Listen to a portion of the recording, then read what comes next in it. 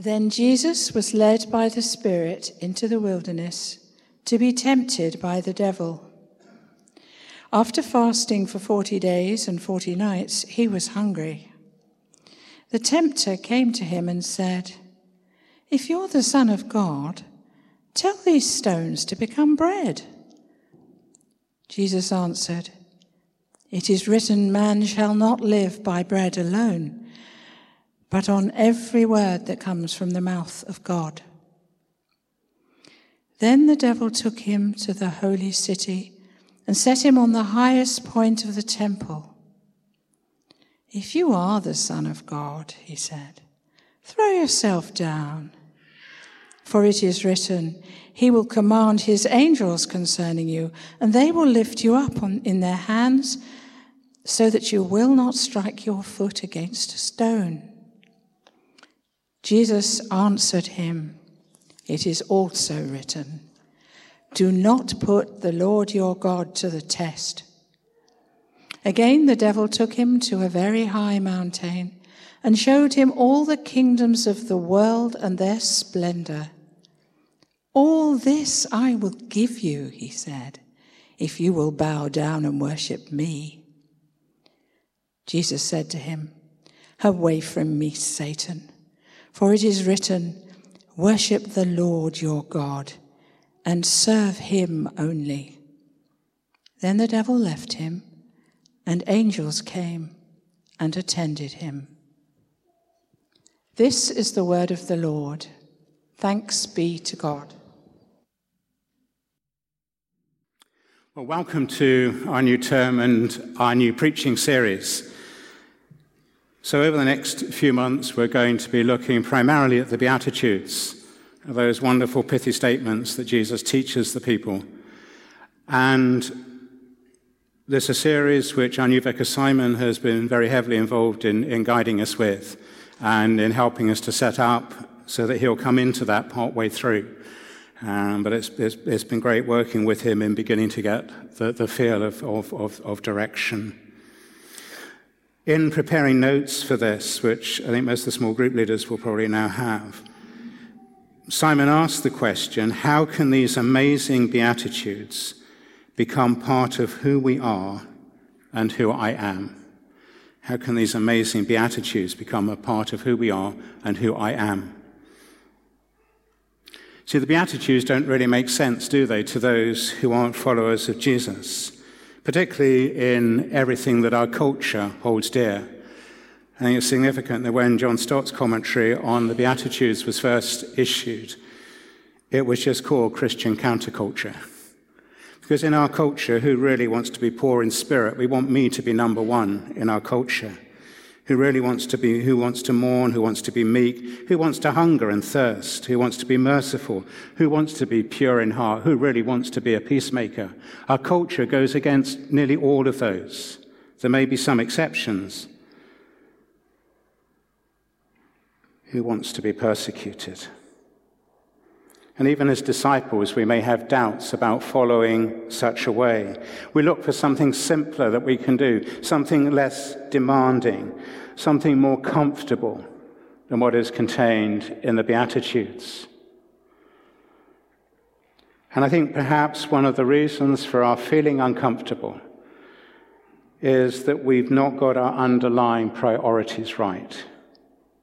And that's why the passage from Matthew 4 this morning is so helpful in beginning to direct us on that. Because as Jesus is tempted, yes, they were special temptations to him, but they actually show some of the core temptations that each of us will face. And those temptations of Jesus and the ones that are underlying what we face are far more about temptations about who we are and who we are to be, rather than the things we are to do or not do. And that's true of the Beatitudes as well. They're attitudes. They're part of who we become in Christ. But there's also help in our passage this morning as well, because as we see how Jesus tackles the temptations, so it gives us a clue as to how we should also do that. One final comment, really, by way of introduction. Matthew structures the opening of his gospel based very much on the Exodus experience. So in the Exodus, the ancient people of Israel were slaves in Egypt. They were brought through the Red Sea. They were brought into the wilderness where they were tested. And Matthew's gospel begins with Jesus fleeing as a refugee into Egypt. Just before our reading this morning, Jesus is baptized, seen as coming, if you like, through the Red Sea. And now he's led out into the wilderness, just as those ancient people were, and he is tested. And then a bit later on in Deuteronomy, the people are given instruction as to the sort of people they are expected to become. Now, obviously, the parallel breaks down. When Jesus is tempted, he doesn't fail. When those ancient people in the wilderness are tempted, they go all over the place and need to be brought back. And then in place of that wonderful teaching that we have through the whole of Deuteronomy, what it means to live a life that's honoring God in all sorts of ways, our ethics, our politics, and so on. Jesus then begins to expand first with the Beatitudes of the people we are to be, and then further on in the Sermon on the Mount, expanding that and showing us how we are to live our lives in Christ. Well, enough by way of introduction. Let's pray, and then we'll come and look specifically at these verses that Veronica read to us just now. Let's pray. Lord Jesus, thank you that you were tempted in every way as we are, yet without sin. Thank you that it means you understand what it's like for us to be tempted, and you can understand the struggles that we face. As we look at this passage this morning, we pray that you would challenge us, but also that you would encourage us and help us to live lives which are honoring to you. For your sake we ask it. Amen. I suspect that we've all been there. We've gone away to a Christian conference, maybe a church weekend away or something like that, and it's been great. The teaching we've really lapped up. We've enjoyed singing the songs of worship together. We've enjoyed the fellowship. It's as if heaven has come to earth. And then Monday morning comes, and we go back into our normal routine. Maybe we go back into the workplace, wherever that might be for us. And one of the first people we meet as we walk through the door is the person who always rubs us up the wrong way. And we blow it again, as they say something and we suddenly snap back. It seems to be always when we go through those periods of Christian highs, that when we return out of them, that the tempter comes to us, and we need to be aware of that. But it's also at times of our weakness when those temptations come. And that was true for Jesus here this morning as well. Jesus had just been baptized. There had been that great high point of heaven literally coming to earth as the dove comes down from heaven and says, "You are my son, with you I am well pleased." But now he's been fasting in the wilderness for 40 days. And Matthew, slightly perhaps unnecessarily, just inserts, and he was hungry. But he's at a low point. And the tempter comes to him. Is it just me who knows those situations? Or I've seen nods as I was explaining some of the earlier bits there as well.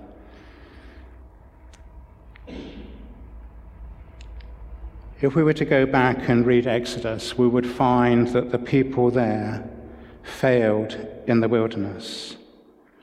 They were hungry, and they demanded that God do something about it. In fact, they tell Moses to take them back to Egypt, because they had lots of food there. They had big banquets, didn't they, in Egypt, when they were slaves. God is merciful to them, and they're given the manna in the wilderness. A little later, the people come to an oasis called Rephidim. There's only one problem: the oasis has no water. And they get really angry and demand God gives them water. The text actually says they put God to the test. And again, in his mercy, God eventually gives them water from the rock. But that protest against God is something which hangs on down through the years. That was the time they put God to the test. It's there in Psalm 95, for example. And later still, as Moses has gone up on Sinai to receive the law from God, they think he's gone AWOL, they think God's given up on them. So Aaron says, I know what we will do. We will worship something else. And they build the golden calf. And Aaron says to them, come on, worship this. This is the God who brought you up out of Egypt. Forget that other God. So can you see the parallels that there are here? The temptation for food, the temptation to test God, the temptation to worship somebody other than God, that Jesus himself fails. It's a reliving, if you like, of the Exodus narrative. And those who heard the gospel first would just simply have latched on to that.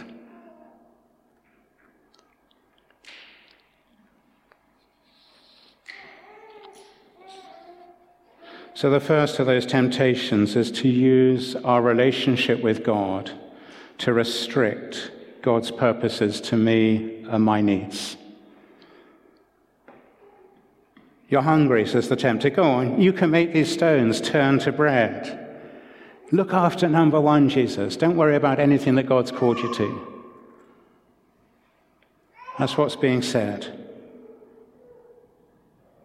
But Jesus has been called, as he calls us, to a life of self-sacrifice where it isn't all about me, it's all about God. It's a life which he lived out as a suffering servant, one in which he would be persecuted, one in which he would hunger and thirst. And it's a way of life we are called to too, as we take up our cross daily. Jesus' response is actually to quote from Deuteronomy. In its original context, the words are linked to the giving of the manna in the wilderness. The manna is a sign of God's provision, and in Deuteronomy, read, it's there to teach you that people do not live by bread alone, but by the words that come from the mouth of God. It's God who leads us, not our own personal needs. Not by bread alone. That's important because God is interested in our material needs.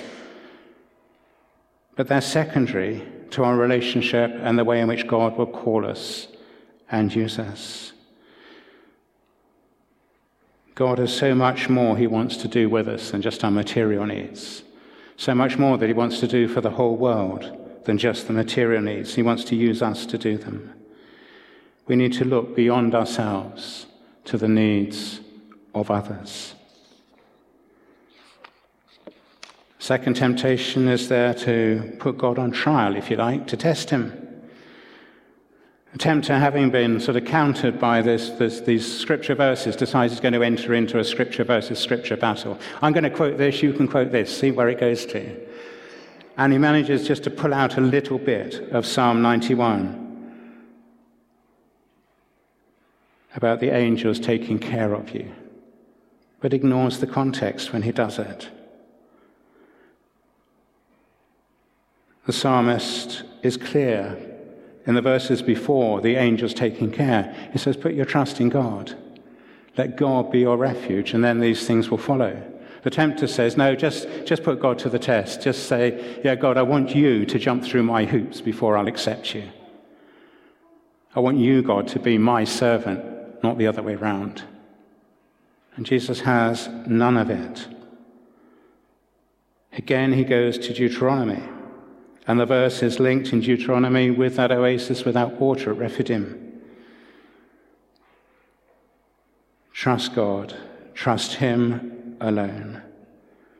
It won't always be easy, but we're called to follow him wherever he leads. And that third temptation, to give up on worshipping God. Maybe things have got tough. I really don't want to do any of this anymore. I want something that's more comfortable than the sort of discipleship that God is calling me to. I know what I'll do. I'll go after this thing or that thing because that will give me more in my life than what God will give me. And that's the temptation that's put in front of Jesus. It's interesting, Matthew uses the same words here for worship as he does when the Magi come in chapter 2 to kneel down and bow down and worship before the infant Jesus. And Satan says, now you do the same to me and you'll have all of this stuff here. Shortcut it, Jesus. You don't need the cross. You don't need to go that way at all. Just bow down and worship me and all of this wonderful stuff will come to you. Rubbish. Whenever we bow down to that which is not God, to nation or race or family or social standing, hoping that this will fill our hearts, we succumb to this temptation. And I'm sure we could all add other things that we're tempted to succumb to. It's Jesus that we face. And Jesus again reverts to Deuteronomy. It's a call to worship God alone. Nothing is to get in the way of that. The result may be suffering, it may be persecution, it may mean mourning. But it's only in this way that we will find the blessedness that Jesus later talks about in the Beatitudes.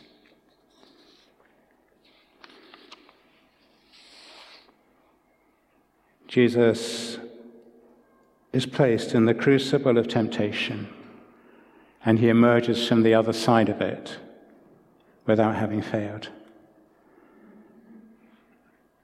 That obedience ultimately leads to the cross and resurrection. It's those words you read in the summer from Philippians 2. Being found in appearance as a man, he humbled himself and became obedient to death, even death on a cross. And therefore God exalted him to the highest place. That was the way. And that's the way that we're called to too. Yes, we will be tempted to take shortcuts on that. But that isn't the way we're to walk. We're to walk in the way of humility, the way of service, the way of suffering, as we follow the Lord Jesus. We walk in that way knowing that our allegiance is to the faithful God. I'm really grateful to Rod for those songs that we've just sung about God's faithfulness, because it's going to be tough. It's going to be hard. But God is going to be with us. The God who made us, the God who will care for us, the God who has saved us, the God who ultimately will bring us safe to shore. And in walking that way, we will know the blessedness that the Beatitudes talk of. Jesus overcomes each of those temptations in a particular way by quoting from Deuteronomy. And I think in doing so, he gives us a clue as to how we battle temptation. We do that by letting our lives be shaped by Scripture. Our lives be shaped by Scripture in our relationship with God, so that by his Spirit, he will come and walk with us and show us the way in which we are to go. Jesus clings to God's word. So how well do you know the Scriptures? How much are they the things which frame you? I don't mean the sort of test question of, please, can you quote for me Isaiah 42:1? And I expect some of you probably could do that straight off your heads this morning. I'm not talking about that, although that may be helpful. What I'm talking about is, do the Scriptures actually frame your life? Are they the things which shape you, that as you read about God's love and his love for others, does that convert your heart to having a love for others? As the Scriptures talk about an utter and total allegiance to a holy and righteous God, does that affect our own allegiances? Or do we place our trust and our allegiance in something other than God? The list goes on. Eugene Peterson writes this, and I found this very helpful. He says, we don't want to live in a small world that has Bible verses posted on it for validation. We want to live out of the whole of Scripture, so that living out of it, even if we can't find a proof text for a specific situation, we know we are still walking in God's way.